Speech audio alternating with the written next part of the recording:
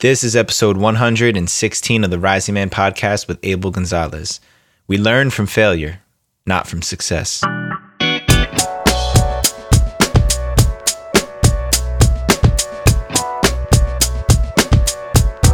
Good rising family, blessings out to all y'all risers out there. Representing the Rising Man movement, my name is Jetty Azuma. I'm sending my prayers and thoughts to all of you out there, whoever and wherever you are. These are crazy times. The beautiful thing is that we have each other and we can create whatever we want to in this time. I truly believe that.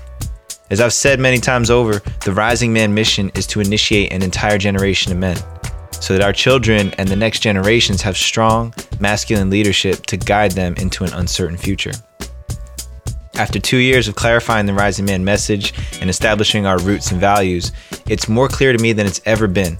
What men need most is brotherhood and spaces where we can realize that we're not alone, that we're not unique in our challenges, our fears, and our obstacles. Especially now, especially when we're isolated and quarantined to our homes with social distancing practices and separation protocols. We can't let this deter us from connecting and creating brotherhood. So if you've been lone wolfing it, if you've been getting a little stir crazy at home, sitting inside of your pad all alone, if you're looking to clarify your purpose, then the Rising Man Tribe has something for you. Just go over to risingman.org to check out our virtual men's fire circles, our 4-day vision fast initiation called Compass, all the video content and everything else Rising Man related going on. It's all happening at risingman.org. Jump in today, jump in right now while you have the time, while you have the energy and the space to make a difference. If there's anything that you can do while you're sitting at home, on the couch, watching Netflix, thinking of whatever you can do to be productive, jump in, lean in, work on yourself right now so that when this all blows over, you're ready. You're ready to rock and roll. You've already got momentum built up. All right. Let me talk about my guest today. This is a man I am delighted to introduce, a brother who has been listening to the podcast for a while and doing incredible work in the world. His name is Abel Gonzalez. Health, family, hope. What are these but the cornerstones of a life well lived?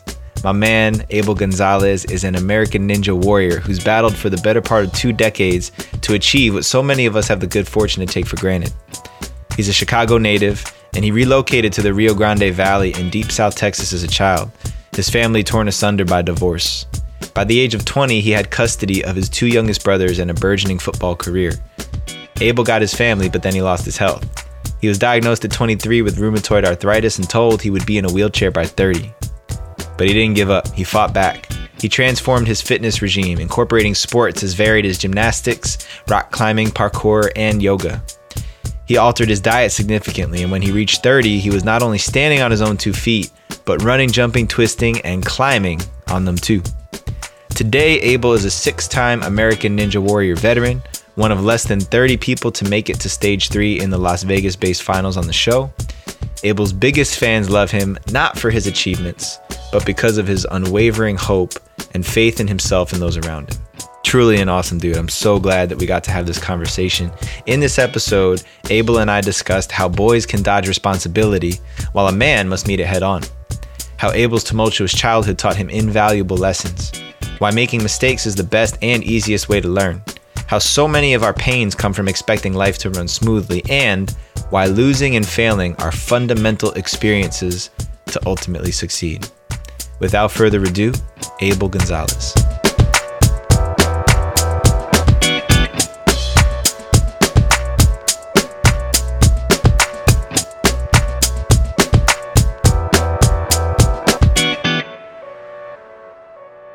All right, Rising Man family, I got another amazing man joining me on the show today. Really looking forward to this conversation. A brother from down in deep South Texas. I don't think we've had somebody from deep South Texas on here before. Abel Gonzalez, man. Good to have you here, bro. Hey, thanks for having me, man. Yeah. Deep South Texas. You got to say that because Texas is gigantic, man. It's huge. I know. Big state.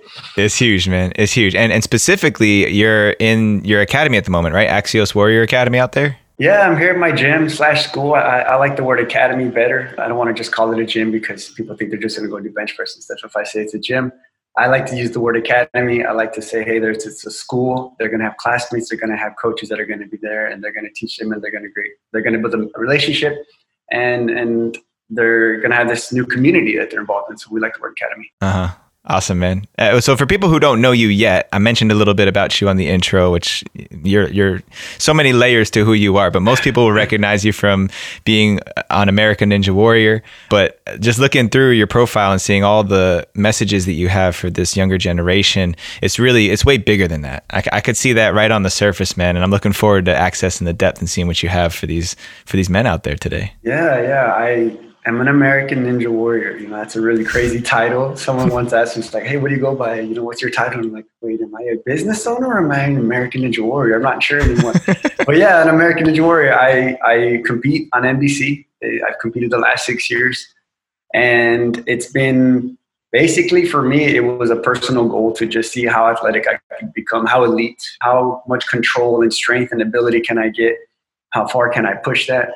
And then when I saw that show, I said, that's the ultimate test right there. Let me see if I can get on this show and find out if I'm actually doing the right training and it's really working, the amount of work that I'm putting in. And I went out to the show, and it was 2014, and I was like pretty much unofficial rookie of the year in the whole country. So I was like, yeah, I must be doing something right, Yeah.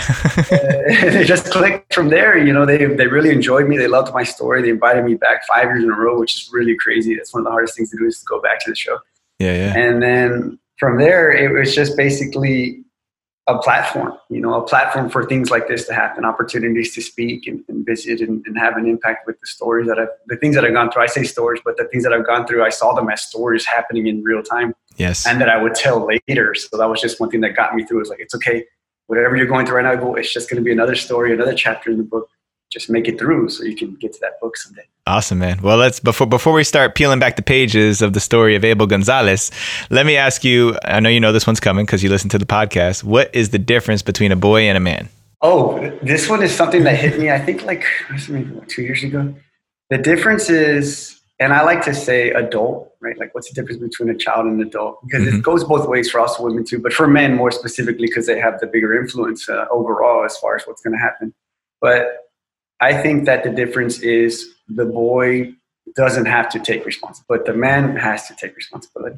Mm-hmm. And the man, he can take responsibility as early as 9 years old, 10 years old, 12 years old. I did it at 10, I was kind of forced into that, But if you look like at ancient Greece and those traditions, man, and they were at 7 years old where they were like forced to take responsibility for their own life, and they had to go out and then they came back and then they were, okay, now you can be part of our culture, right? Our community. But yeah, so I think you could wait as long as 30, 40, never take responsibility for your life, man. And that's really the part where it's like they needed a mentor. They needed someone to guide them to get them. And that's one of the most painful things is when you see, because I've seen thousands of men come into spaces like this where all of a sudden the mirror is held up to them and they finally see it. They finally see it and finally admit that they never really took responsibility for themselves. They've been making it about themselves their whole life, but had no idea. Yeah. And once that veil is removed, it's painful. That's a painful lesson. There's a lot of grief around not having mentorship or people to have guided them towards exactly what you just shared. So tell us a little bit about mentorship, because I know you had an interesting perspective on that. You told me some of your mentors started off as anime characters and people on YouTube. Like that's a great perspective in this modern world we live in. That's also mentorship. Sure. For most people, most guys or boys growing up, their father's like their first hero, right? He's there, he's raising them, he's a provider and things. And my father was really an amazing man. I just looked up to him. He was so athletic, so strong. He had courage. He had discipline. He was an entrepreneur. He was taking care of his family. And then like overnight, it seemed like when my mom decided to divorce him, he just changed. He just became someone that I no longer looked up to. I did not respect him. I did not like his actions. He really made it seem like because my mom left, his life was over. So he was just going to make everybody's life miserable. He did that, and that was okay. That was just something the way he was brought up, right? He probably could have had a mentor at that time, and he didn't. But yeah, so he became very destructive, very abusive. He was an alcoholic. He went to jail. He did a lot of things that not respectable things.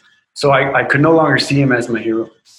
So then I was sent away from my family. So I was sent away from Chicago. That's where that happened. And I was brought to Texas. And I had great uncles and great aunts, and they stepped up. They definitely did. They became my parents. They became my family, my immediate family. My cousins became kind of like brothers and sisters, and we were really close here in Texas. And as I got older, I was still just kind of floating around, not really knowing what am I supposed to do. I'm supposed to go to school and just pass school, get grades, and keep on going to school and then get ready for a job. We're like, what's going on? I was hanging out with some friends and my cousin and stuff.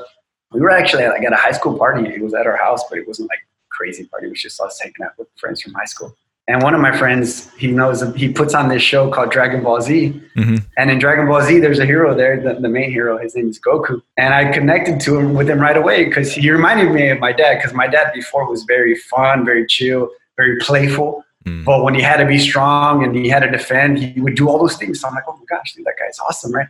So I got hooked to Dragon Ball Z, and Goku was a great individual to follow. He made mistakes. He was strong. He trained. He had a discipline. He was there for his child. He was there for his wife.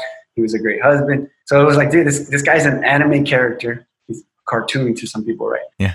But you could look up to him. You can relate to him. Yeah, so I just fell in love with that guy right away, and I thought, man, this is the coolest show ever. So then I had him as kind of like someone to look up to. I didn't really say, oh yeah, he's who I look up to. I just unconsciously, I guess, connected with him. And then later on in life, as I got older and stuff and started looking into health and fitness, I ran into other trainers that were like, okay, I'm gonna follow this guy. I want to learn how to have a very strong squat or something. And I would go to YouTube, and I ran into this guy named Elliot Hulse, which was he was becoming a really big popular YouTuber, and he would talk about training and strength. And I followed him, and I could see that he was growing. He was a couple years older than me. I think he's like 5-6 years older than me. And I could see that throughout the years, I was getting training advice, right, just to get strong and healthy and things. But he was growing as an individual. He was growing. He was building businesses. He was learning about meditation and yoga. And I'm like, oh man, that's kind of the way I want to go too. He's where I want to be, but he's 5 years ahead of me or so. So if I just sit here and take in his advice and try to apply the things that he's teaching, maybe I will be there. Like, that's just the way it works, those are step-by-steps. Mm-hmm. So he was a big influence. He is also an individual that talks about masculinity, what it means to be a man, and how to handle situations and things that you may not have been taught by your father or your uncle or your grandfather. Mm-hmm. Yeah, man. And, I always think of Bruce Lee as one of my mentors, and he passed away long before I was even born. And one of the things that he says all the time was around the idea of mentorship and learning from teachers is that it's our responsibility to expose ourselves to many different things, many different ways, many different styles of martial arts was the context of the conversation. And he said, take what's useful and make it your own and discard everything else. And I realized that that's the journey of manhood, in my opinion, and becoming a man is being a witness to all these different versions of being a man. Because there's so many different ways that men are being men on this planet. Some of them are ways that we want to replicate that and be more of that. And others are examples of what we don't want to be, what we don't want to become, how we don't want to be. And both are equally as important. Yeah, for sure. I saw that in my father right away. It was overnight. I admired him. I wanted to be just like him. And then next day, I couldn't believe that he was this person. He was the opposite of what, a father should be. So I had both contrast so fast. I'm like, okay, well, I know I don't want to do that. And I know I want this. So why don't I start molding myself into that individual? And yeah, so you need both. And then you also need, I heard you talk about it in another podcast. You need other men around you too. You need coaches, right? Coaches are big ones. Those are coaches like in school or whatever activity you're doing. But you also need like uncles and grandpas if they're there, And that brings up another idea of like why we need to take care of our own health. We need to take care of our health so we can be there for the people coming up. Both my grandpas are not here.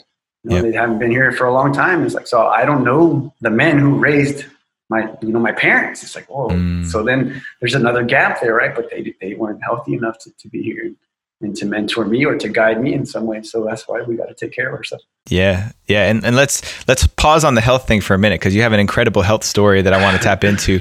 But there was in this theme of accepting responsibility, because that's really what you highlighted as the difference between a boy and a man. You also said before we started recording about the importance of making mistakes. And when you were talking about Goku from Dragon Ball Z, that was one of the things you mentioned. He made mistakes, and that's just not the message we get as boys. There's so much messaging, whether it's from the media about being perfect, and if you don't do this or look this way, then you'll never be enough. And that gets drilled into our heads from a young age. But I'd like for you to talk about your beliefs on this, and then also just how perfect it is that you found the sport that you have, because you're making mistakes all day long. You're not nailing the 99 times out of 100, I'm sure. Yeah, no, it's making mistakes is literally like the best way to learn, right? It's experience. You have to make mistakes, and they're coming anyway, so you might as well just get ready for them, expect them. I think that's a big thing. You need to expect mistakes. You need to expect problems. Yes. I heard this the other day and it blew my mind, but it was so simple. It's like one of the major problems that people have with perspective on life and stuff is that they expect it to never have a problem. Yeah. That doesn't work. There's always a problem. And once you get rid of one problem, it's preparing you for the next one coming up. So as you go through life, those problems become more and more advanced, but you grew out of them. You should have learned from them. And then that problem that's coming, you kind of have an idea how to get through it. But yeah, it's this constant, mistake, problem solve, mistake, problem forgive, mistake, problem advance, like you have to. That's what it is. It's this big cycle. But yeah, I think not being afraid to make a mistake, that's what I was. I was the epitome of that growing up. I made sure that people wouldn't even ever have to be looking down at me because I made a mistake. I would feel so terrible if I made somebody mad or if I disappointed somebody. So I tried to be perfect, a perfect kid growing up. And I realized at some point, I was never happy. You're trying to be perfect and everybody loves you, but you are not happy. Mm-hmm. So that's okay, you can't satisfy everybody, right? That was one thing that came out of that. But yeah, expect mistakes, expect problems, and then, do your best to overcome them. And one thing is that if there's a problem out there, you're not the only one going through it. And there's probably been a million people to make it out. So just find one person and get some advice. It's mentorship again. Dude, that alone right there, man, is something that I wish I heard when I was a teenager is that you're not the only one to ever go through this problem that you have right here. Because I remember internalizing so many of my problems. I had an experience when I was a 16-year-old. I was in my first relationship where I was in love. I thought I had found my future wife, and I don't even know what we argued about. I don't even know what the conversation was, but she was mad at me, wouldn't answer my phone calls. And I experienced that testosterone driven rage of just, she won't answer my calls. And I punched a hole in my wall and I was just inconsolable. And my parents they looked scared. They looked scared. They looked like they had fear on their face. And so immediately that told me, ooh, I can't be this here. This isn't okay. This hurts people. This makes people afraid. And so that was the moment that I started to internalize so much of what I was feeling. And I did exactly the opposite of what you said. I did exactly the opposite because I wouldn't let anybody know what was going on internally. So my internal climate was like a stage category 5 hurricane a lot of the time. And I was smiling on the outside because I wanted to make everybody happy and just look the other way. That's what it comes out to, self-control, right? Self-control of your emotions. I think once you understand what emotions are, right? Your emotions, it seems to be in different definitions of that, but emotion is your body's response to the current situation, right? It doesn't have to be your mental response. You can feel the emotion come through. I remember I had an anger issue growing up because of the divorce and stuff and things that I saw. So yeah, I punched a hole in the wall and I kicked a hole into my sofa one time. We have this anger, man, when you're coming up, especially as a boy, right? Like you're saying, when you're younger and stuff, you have an anger, you're quick to anger, you have testosterone and stuff, you're changing and things. So yeah, I've done that too. And it's painful to those around you. It's painful to the people that you love. It's not helpful. It became to me a mission to feel the emotion, but not be the emotion. To feel it out and feel, because it's like a wave, right? It comes, emotion comes and they come and they go. Tomorrow it's a whole different day. That emotion's been gone for a bit. So yeah, I remember feeling anger. I feel it coming through. You literally feel it through your veins, right? Like the blood, you feel the heat coming up, and that's all hormonal, right? This adrenaline and stuff. And if you act on it, you do things that you're probably going to regret, and that's not good either, right? So getting control of that anger, that's taking responsibility. That's a discipline. That's a practice. You have to practice those things.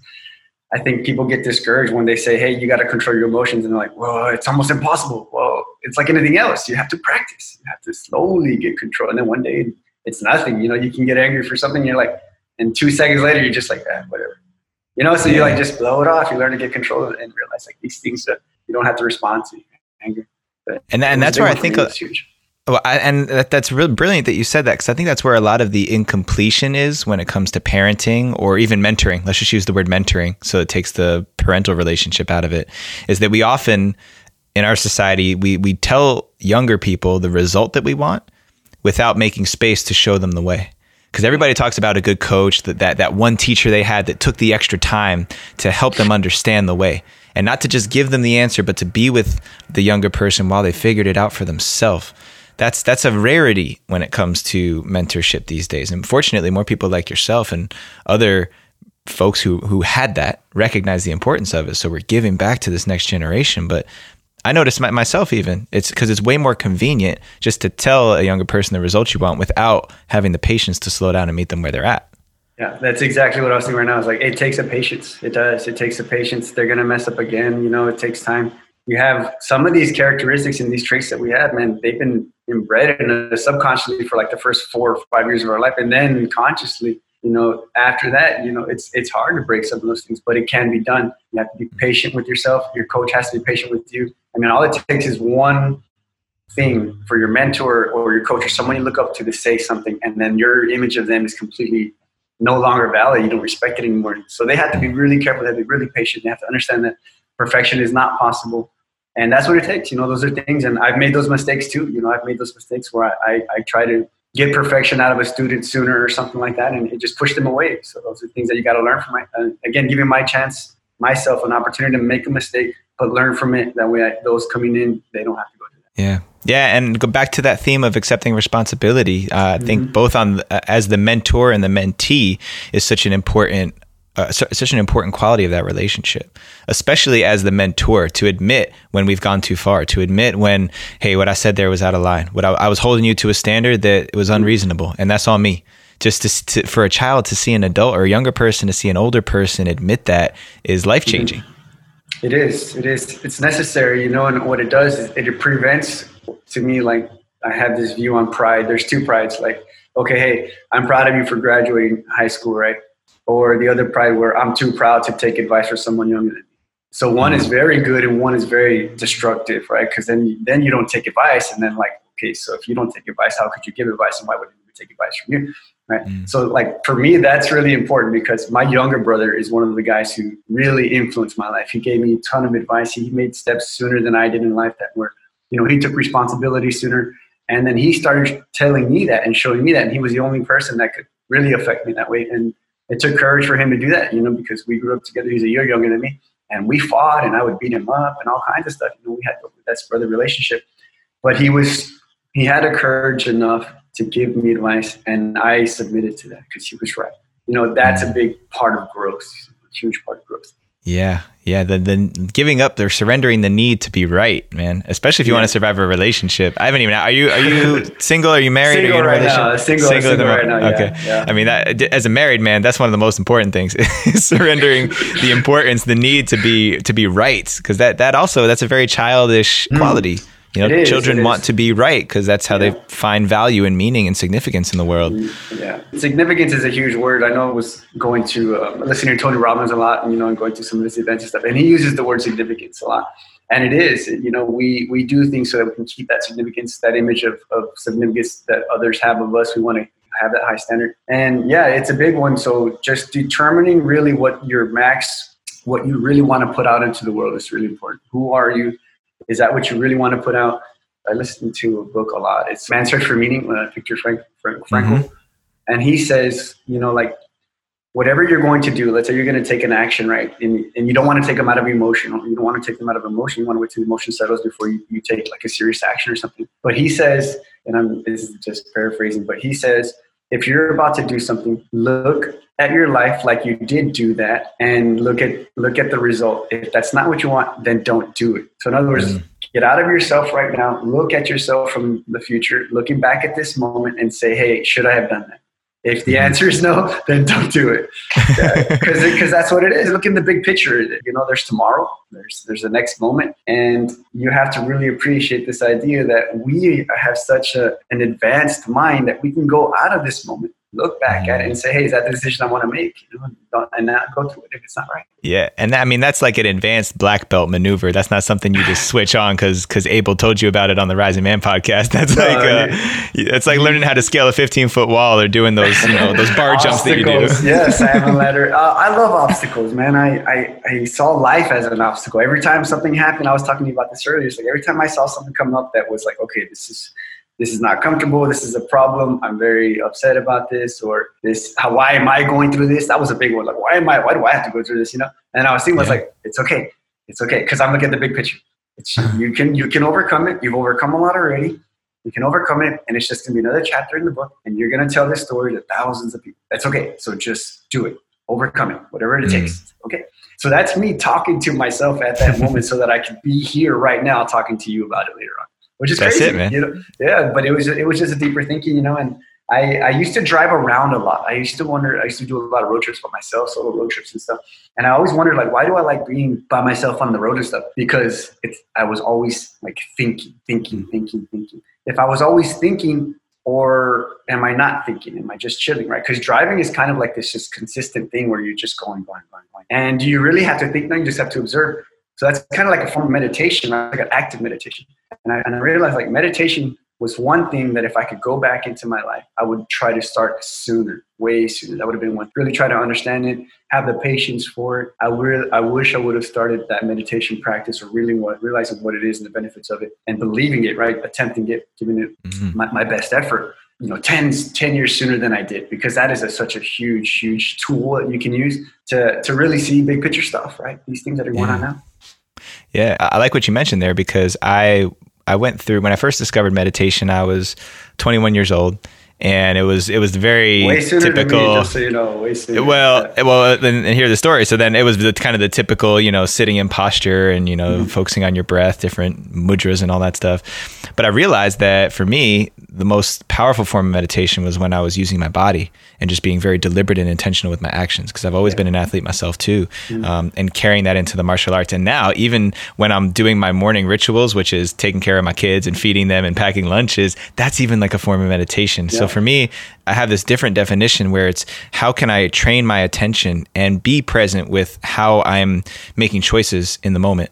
Because that's what ultimately serves me later on when things come up and my emotions want to take the steering wheel and drive my ship. Yeah, definitely. In meditation, they have like dynamic and active, or you have the traditional where you are sitting down, cross-legged and stuff, and very yoga-like.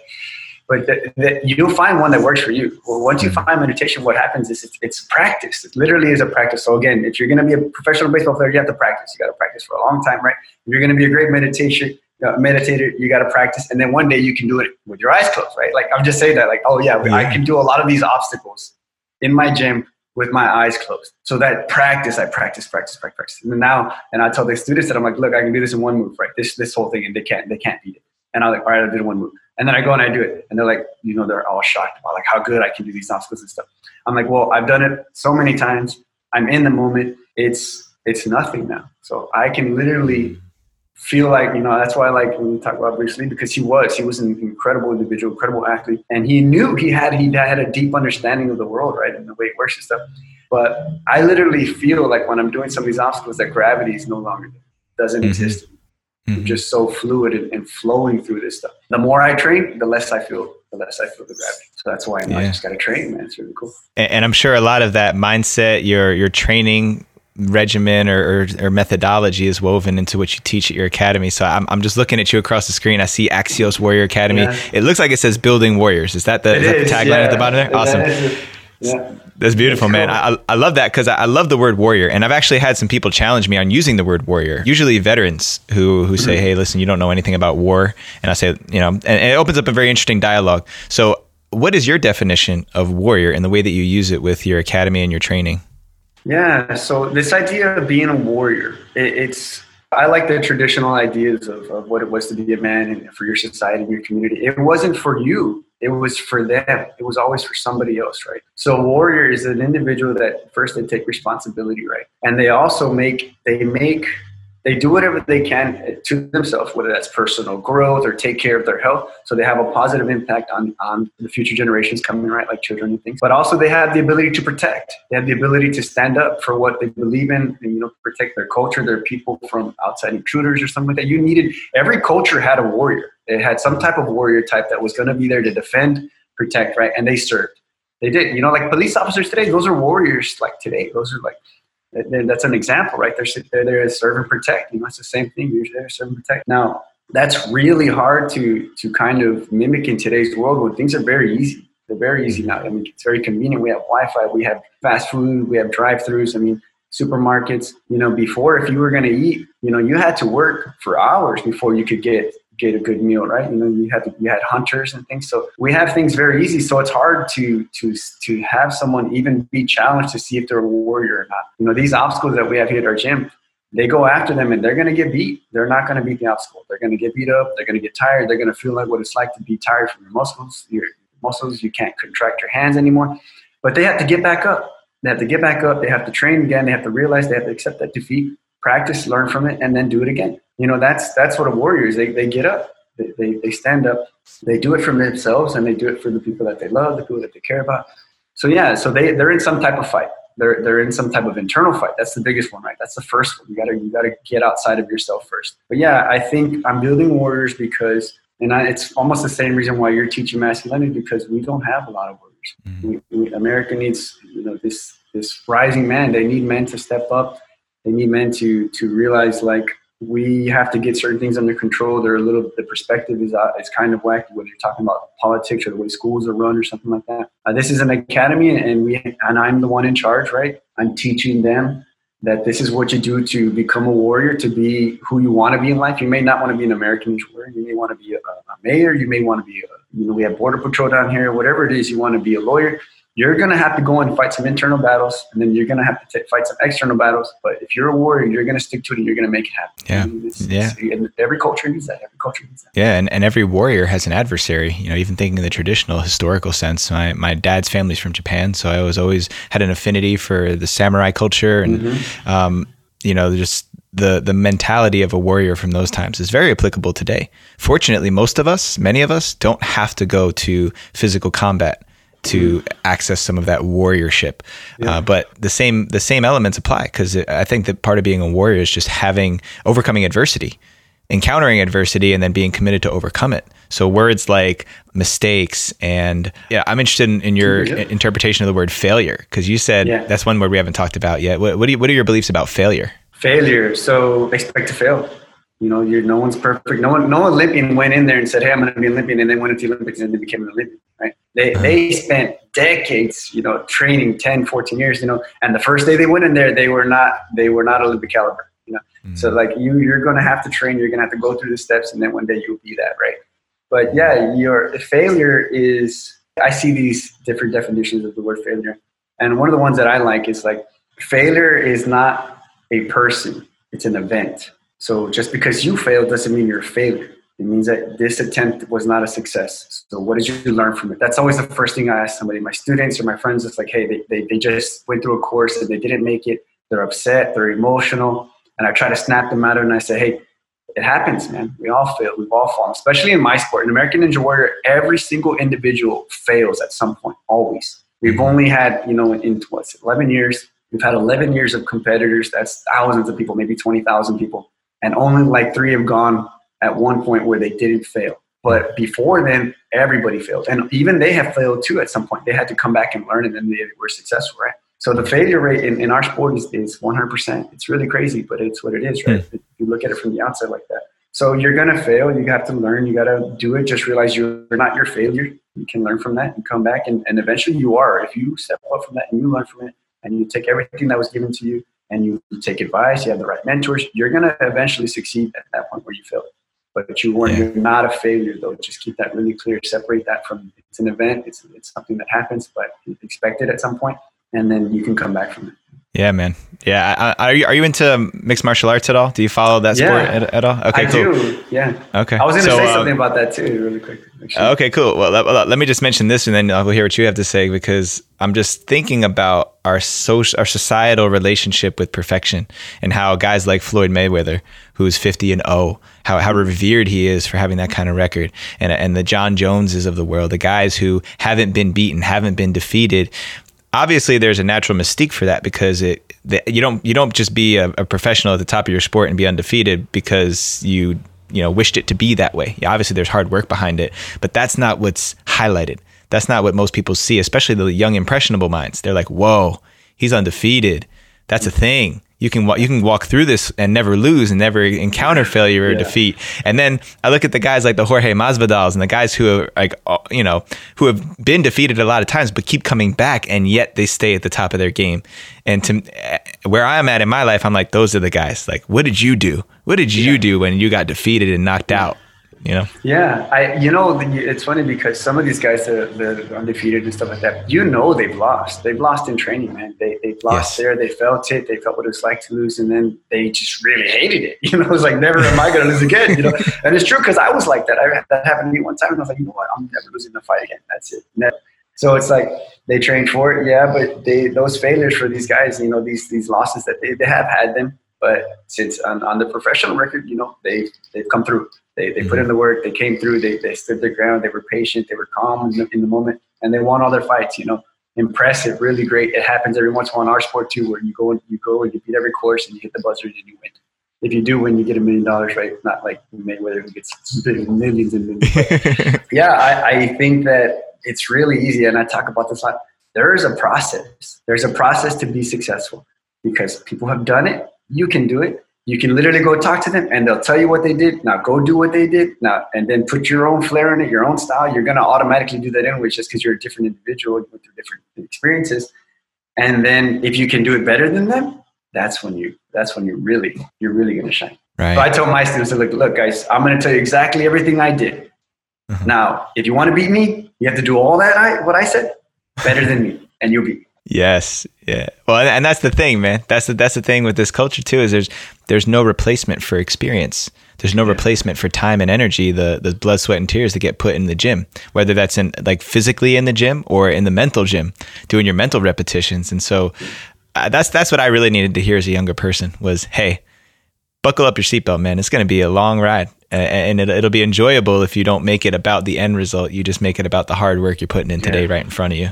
Yeah, that's what happened with me because, when it came to the show, I came out of nowhere. So like supposedly, oh man, rookie of the year. He was a walk-on. He applied for the show. He didn't get called. He shows up and he hits buzzer. He hits buzzer. He makes history. And they're like, so man, this guy came out of nowhere. And I'm like, yeah, well, but y'all don't know that I trained for 8 years by myself in my front yard, lifting, trying to perfect every single lift that I was doing.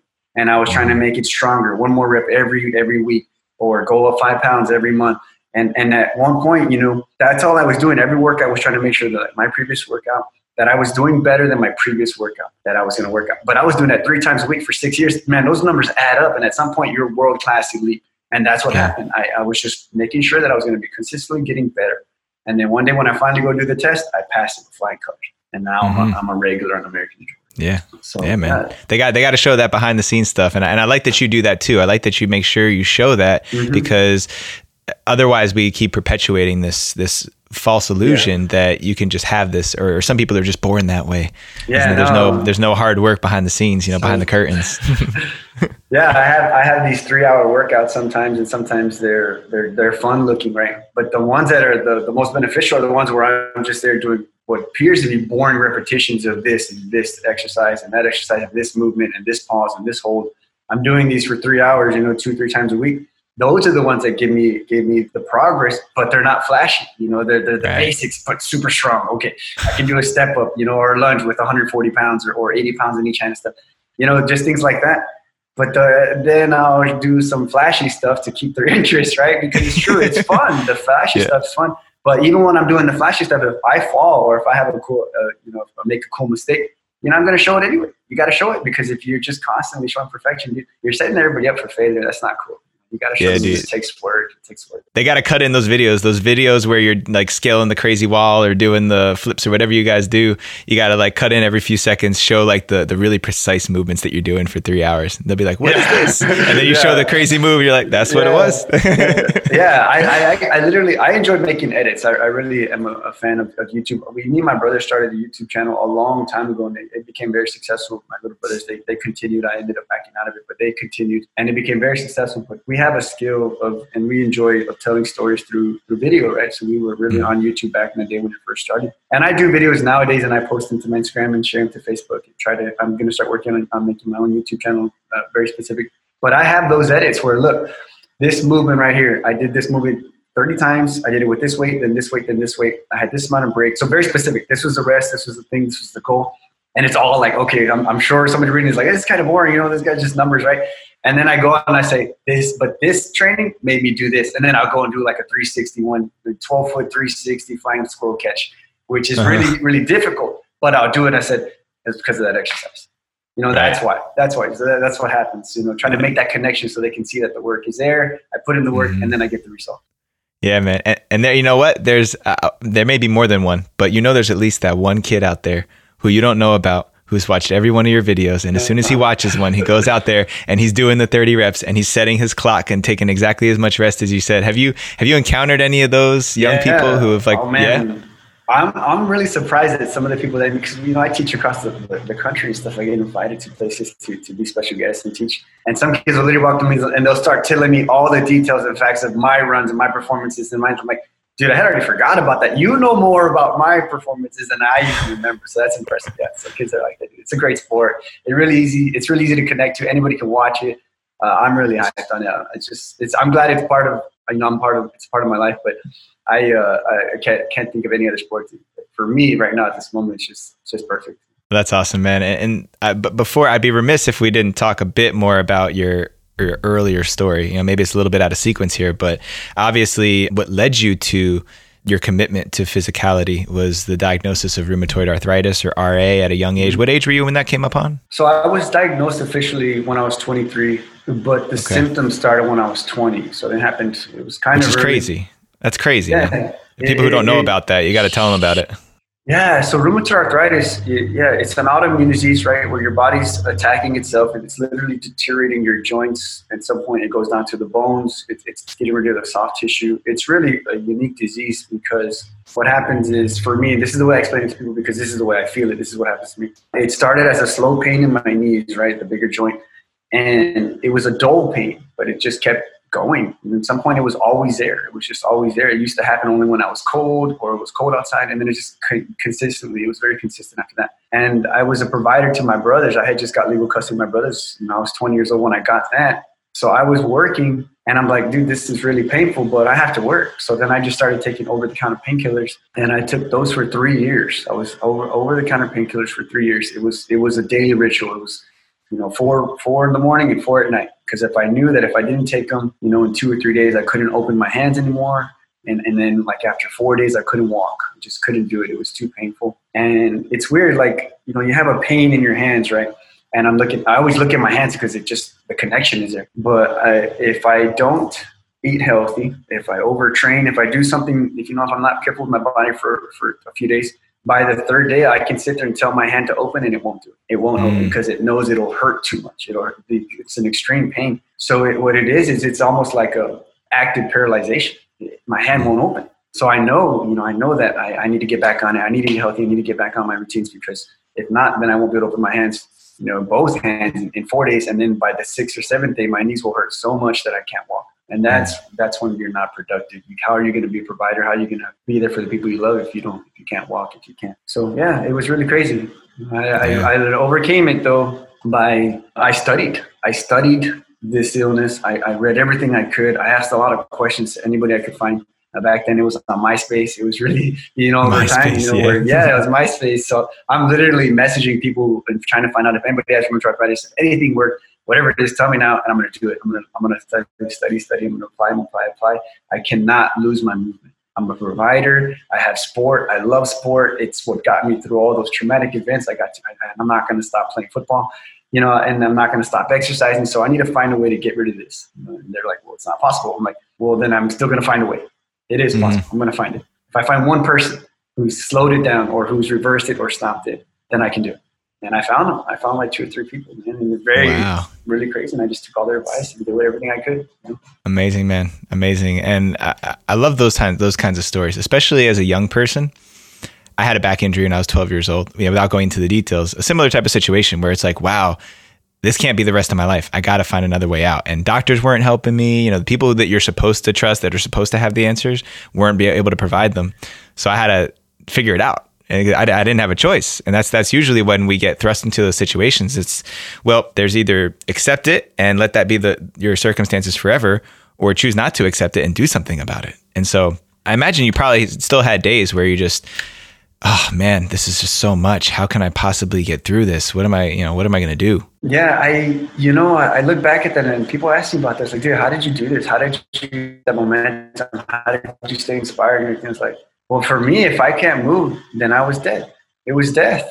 That to me, movement was so important. It was so important to be able to move, to work, to play football, and to train. Like those things were my meditations. Training to me is a meditation. If I don't train, if I go 4 or 5 days without training, I start to feel off. It's like, no, this is not right. I gotta go train. So it was a meditation. So for me, if I lost my ability to move, which I was losing, it was really bad. Then why would I be alive? Why would I want to be here? But yeah, just to go back to just this masculinity thing really quick, because there was an aspect of it that, I shouldn't have waited so long. I shouldn't have waited 3 years to go to the doctor, and I did that because, I'm overcome it. Yeah, it's whatever. It's just a little bit of pain, I'll just take painkillers and go back to work. We can't go to the doctor. Most men, I can't go to the doctor, whatever. I'll just overcome it. It'll be over in a couple of days.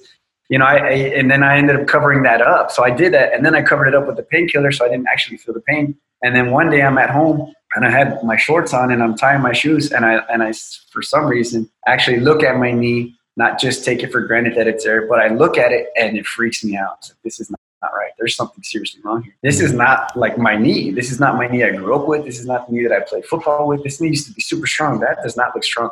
That looks like it's going to break right now. And I was even wearing like braces on my knees at one point so I could keep on playing football. So I was just dedicated to playing, but I was destroying my body, like visual damage. And then I freaked out. It was so crazy because I looked at my knee. I'm like, wait, what the heck? What's going on here? And I said, wait a minute. And I looked at the other one really fast. So I'm in panic mode. I look at the other one really fast, and it's the same thing. I'm like, oh my God, what did you do, Abel? Like, what did you do? Yeah. So I was freaking out, and I went to the doctor the next day. I literally set up the appointment, went to the doctor the next day. And the damage was visual. Like, there's no denying it. There was no denying. And he's like, dude, you got rheumatoid arthritis here. You have 7 years left, about 7 years left of movement. After that, you're going to be in a wheelchair for the rest of your life. This is an incurable autoimmune disease. We can't even help you. This was a long time ago, so they didn't have like prescriptions. I think like the first medication for rheumatoid arthritis came out like the next year. But I was like, he's like, there's nothing we can do. You're going to be in a wheelchair, man, and it's not going to be nice. Even though you have 7 years of movement, I mean, that 7 years is going to be pain. You're going to have pain for the rest of your life. That's just the way it is. He just gave me a prescription for a larger, stronger pain medication. And he said, that's it. So he literally said, we can't help you. I can't help you, And I'm like, okay. So I go to my car. I have the prescription. I go to my car. I just say this. I'm like, they can't help me. That's okay. I'm not coming back then. There's no point in coming back. So I said, I'm going to do this. I'm going to find a way. I'm going to do this. That's not going to happen to me. So I crumple the prescription and I throw it away. I never even get the medication. And I just start reading, man, start studying. And I changed everything from the type of water I drink to my mentality. I couldn't even think that I had rheumatoid arthritis. Because if I think I have rheumatoid arthritis and that it's an incurable autoimmune disease, I'm trying to fight this battle. My body believes that it's not going to happen. So I had to convince myself that this is not that. This is not an incurable autoimmune disease, and I can overcome it, and we're going to do it. Watch. And the first thing I did was, in my mind, I literally just convinced myself that this was some type of allergic reaction. Why is my body attacking itself? It's confused. Something's confusing it. Something's causing this reaction. Find out what that is. So I had a complete overhaul of my entire nutrition, everything that was in my life, all kinds of things, man. It's crazy, but it worked. It really worked right away. I think like that's amazing, 4 or 5 months. Yeah, I got rid of the pain. That's incredible, man. It's incredible, man. It's such an amazing testament to discipline and commitment. To figure it out especially when you're backed up against, hey, if you don't do any of that, there's a wheelchair waiting at the finish line 7 years down the road. So the circumstances aren't always so dire, but the formula is still the same. It's deciding that we want to make a change. It's deciding that we are going to take matters into our own hands and figure something out and not rest until we find a solution to it. Yeah. So that's taking responsibility, right? Like just taking responsibility for this. Rheumatoid arthritis, I didn't have it as a kid, but I was doing something in my life that made it come, right? Just as a response to whatever I was doing. So of course I was not eating healthy. I was eating a lot of fast food and stuff like that. And so for me, it was like, okay, take responsibility. You have to do this for yourself, right? Because you want to have a great life. You have a lot to do. Basically, what it was. You're not done. You're raising your brothers. You're providing for them, and you want to become a world-class athlete. So how are you going to do that if you have rheumatoid arthritis? So you have to step up. You have to study. You have to read. I mean, I would read till 3, 4 in the morning. And it was easy. It was easy to find an article. I just became addicted to health and nutrition, whatever it was. And I would read till 3 to 4 in the morning. And I'm like, it was easy for me because I'm trying to save my life. Right. If you're studying for a test that you could get an 80 on and you're going to be fine and still fine, you're not going to study for 7 days in a row for 3 till 3, 4 in the morning. You're not, because there's not the high stakes. For me, it was life and death pretty much. So I said, I'm going to be happy. Yeah. And you got to figure out what that thing is. You know, I talk about raising the stakes and finding leverage on yourself. Because if there's not leverage in your life, if you're not a father who's providing for a family, if you're not a husband who's taking care of a wife or a guardian or protector like you became with your brothers, then it's easy. It's like, well, why would I bother? Why would I bother putting in so much effort? You got to almost create stakes for yourself. Otherwise, it's exactly like you said. You're only going to put in as much effort as necessary to achieve the result that you have to. Yeah. You know, just a passing grade just to get by. And that's ordinary. So if you want an ordinary life, then ordinary action's all you need. Yeah. I like the word that Tony Robbins uses. He uses the word standards. You know, what are your standards for your life? Do you have high standards? Do you have mediocre standards? Do you have a normal? Are you okay with normal standard? Like, you know, it's like, for me, it's like there's normal, right? But I don't want to be normal. I want to be so out there that I'm the exception. But I can teach you how to become the exception. You know, it's not just me. Like, I don't have good genetics. You know, I don't think I have very good genetics. My father was athletic. Yeah. But if I were to just get out of hand and just eat whatever I wanted for 3-4 days, you would see it on me. You would see it. I would get fat right away, you know, all kinds of things. But I don't think I have great genetics, you know, and I'm not like the tallest person. I'm not you know, so it's like, that's not a big deal. That's stuff that's outside of my control. But what I can control is I'm still going to become world-class athlete. You watch. I'm going to make it happen. Yeah. Mindset, yes, baby. Yes, yeah. Cool. But before we start wrapping it up, I also, you alluded to becoming the guardian of your 3 younger brothers. Is it 3 or 2? Well, it was 2. Yeah. So I do have 3 younger brothers, but me and my brother Matthew, who's a year younger than me, we decided that we were going to try to get custody of our 2 younger brothers and move them to Texas and raise them. Right. And you were in your early 20s, man. I mean, obviously, everything we've already learned about you in this conversation tells us so much about who you are, what you had to overcome, and how you did that. But the question I was wondering myself, because I have a younger brother who had a daughter when he was 17 years old, and I look at him and his life and what his life has been like since then. I wonder if you feel like you missed out on anything, missed out on any part of being a kid or the early 20s that most young men have because of the choice that you made. Yeah, so I do feel like I had my childhood taken from me, you know, like the time of that I had to not be responsible was cut short. But it wasn't because of my brothers. It was because of divorce. You know, it's because of my father and my mother. They got divorced, and you know, in that situation, that was really crazy because my mom, she abandoned us, right? So me and my brother Matthew, the one right on younger than me. And my dad ended up going to jail for doing, you know, things that weren't great. So right off the bat, they got divorced, and then we lose both of our parents, you know. So that to me was the point where I had to grow up really quick. You know, it wasn't very good things at home. Our family was not treating us well. They ended up sending us from Chicago to Texas, where things were much better.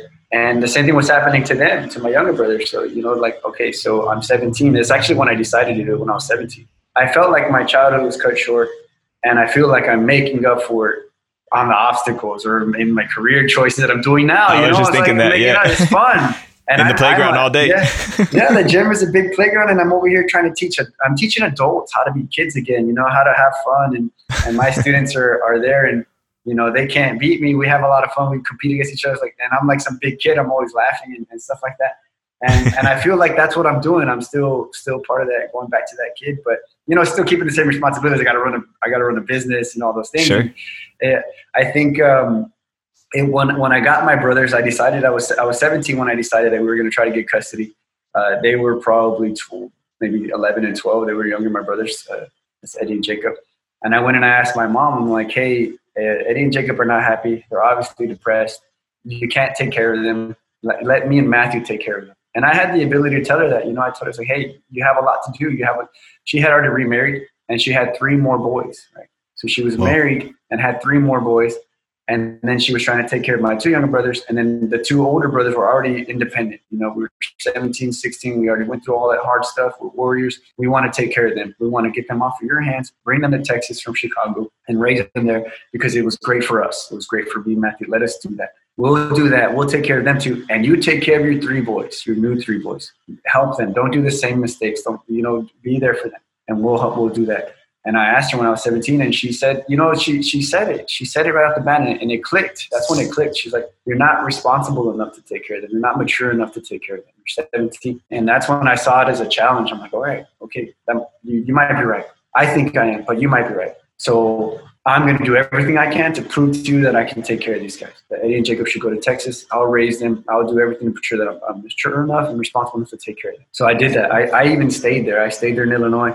I stayed there, and it took 3 years. And then when I was 20 again, I had a great job. I graduated high school. I was the first one in my family to graduate high school. And I had a great job. I bought a new car, and I said, hey, I want to take them to Texas.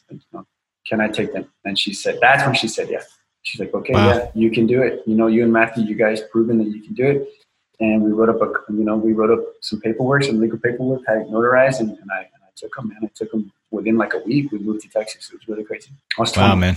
20, yeah. Matthew was 19. Dude. So we stepped up, man. We had to step up.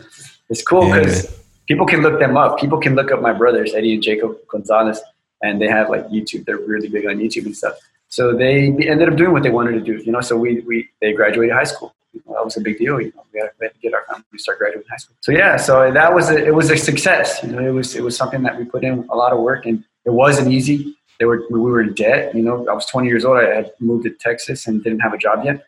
You have to buy school clothes and you got to get them registered. So yeah, we got into debt. And my brother and me and Matthew were having a tough time together trying to raise them. We were always fighting, kind of like parents, right? We were parents. Yeah, I was just saying, yeah. Yeah, at one point he's the masculine man. At one other point, I'm the masculine man. At one point he's the mom. At one point he's the nurturer and I'm the nurturer. So it's like this whole constant dynamic. And we ended up, having our arguments and stuff of what we were going to do with our brothers, man. But I think we did well, And then after that, that's when I decided, okay, they were older. I'm like, all right, what do I want to do? I want to find something, man. I want to find something great. I'm going to train. I've been training this whole time. I've been keeping up my athleticism. And then I saw that show, and that was it. I saw it when I was 27, 28. And that was it, man. Oh, what an amazing story, man. I really admire the way that you found your way out of your circumstances, and not even out of, but leverage your circumstances into something more powerful. Because I think that's something every one of us can do, regardless if you're at the bottom or the top of the totem pole. It's not comfortable for anybody. Nothing about life is comfortable, and I really respect, especially having learned more about you in this interview here, just how you figured out your way, how you found your way, and that you're inspiring younger people to do the same, man. We need to keep multiplying guys like you and putting them out into the world. Yeah, it takes guys like us to talk about it. You're doing a great job too, man. That's why I hit you up. I like what you're doing, and congrats to you too on your success. And it's definitely needed. Me and you need to keep speaking up, and we need to let people know what's going on and try to see that big picture. And circumstances, man. Everybody's born into some type of circumstance. Everybody has their own obstacles to overcome. Everybody can do it. And you asked me earlier about the word warrior, and I had the option in my gym to use the word ninja, right? Because the word ninja is in the show, it's American Ninja Warrior. So it's really catchy and everybody tends to use the word ninja. And when I was creating the company and the name and the vibe that I wanted to put out there, I said, well, not everybody can be a ninja. I went out there and I did my thing and I got a chance to be a ninja. But NBC, if they don't give you a chance and you don't get a chance, then you're never really going to be like an American Ninja Warrior. But you can be a warrior right now. You can make that decision. You can step up. You can do all those things. The country needs you. We need you. Your family needs you to be a warrior. And you might not be a ninja, but you can be a warrior. And everybody can overcome your obstacles and growing. Awesome, man. Well, I love that. I love your message. I love your vibe. I appreciate you being on here. Before I cut you loose, we got the quick lightning questions, and then let everybody know where we can find you and support what you're doing. You ready for it? Sure. Let's do this. All right, man. What is the one thing you wish you knew back when you were 18 that you've learned from your life? Definitely the practice of meditation. It's one big thing. I think people should start meditating as soon as possible. It should be something maybe even taught in school at some point, or it's really important. They're doing that now. They're doing that. They're teaching kids in school, man. It's awesome. It's true because you do have to slow the mind down. You have to slow it down, and this world's really, really fast. So the more you can slow it down, the better. Awesome, man. And what do you think is the most important value to have as a man or as a human? I think when you accept responsibility, right, we're going to go back to that, because if you accept responsibility for who you are, then you don't have to do it for somebody else. You can actually team up. So it's like, do I have the victim mentality and just live off of people or mooch or off of the government? Or do I go on and I make my own thing, right? That's like the responsibility. So if you take responsibility, and we teach that to everyone, for it to be a cultural thing to take responsibility, I mean, you're only going to go up. There's no way you can go down when people start taking responsibility for their actions and for their own life, for their dreams, all that thing. If you take responsibility, you're going to get it, and there'll be people right there next to you doing it too. Awesome, man. Beautiful, brother. How can people follow you, find you? Where do you want to send them to so they can track your story? Yeah, I'm really active on Instagram right now. They can follow me, Abel Gonzalez, Abel, then Gonzalez, Gonzalez. I have a saying, we are all able. That's because for me that signifies that, hey, everybody's going to go through obstacles. If I came out of all those things that I came out of, you can come out of yours. We are all able. You can use that hashtag. You look it up and you'll see thousands of stuff on that. And yeah, it's really easy to find.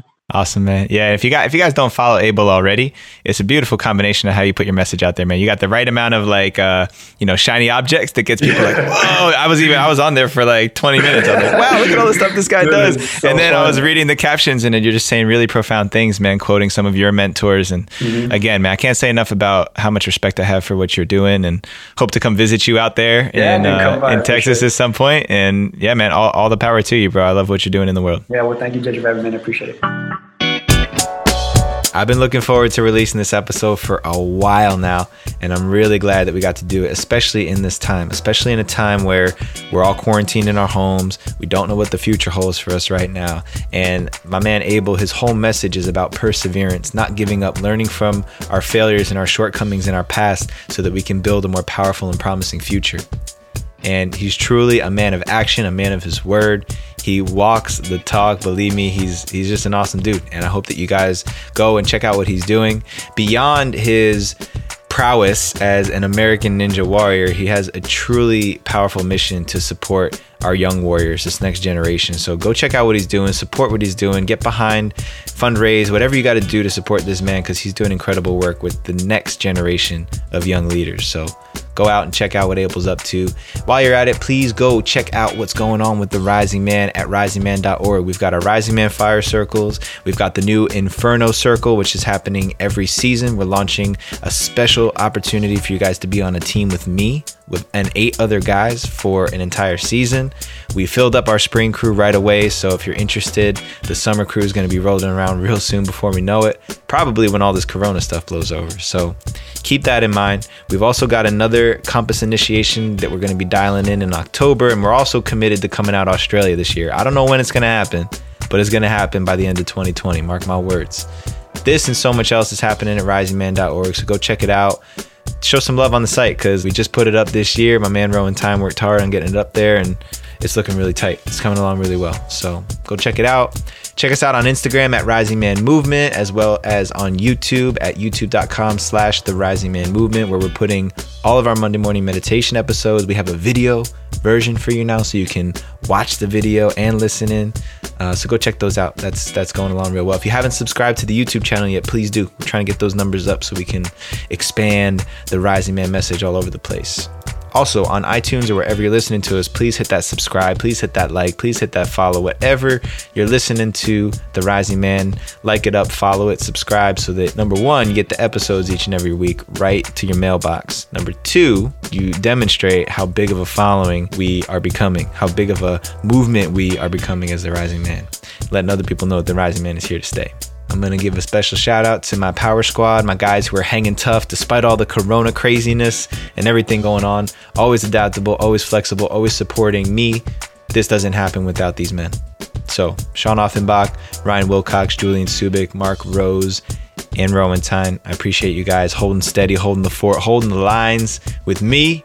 Let's go. Corona can't get us down. We're coming back bigger, better, stronger. Until next time, rise up and claim your destiny.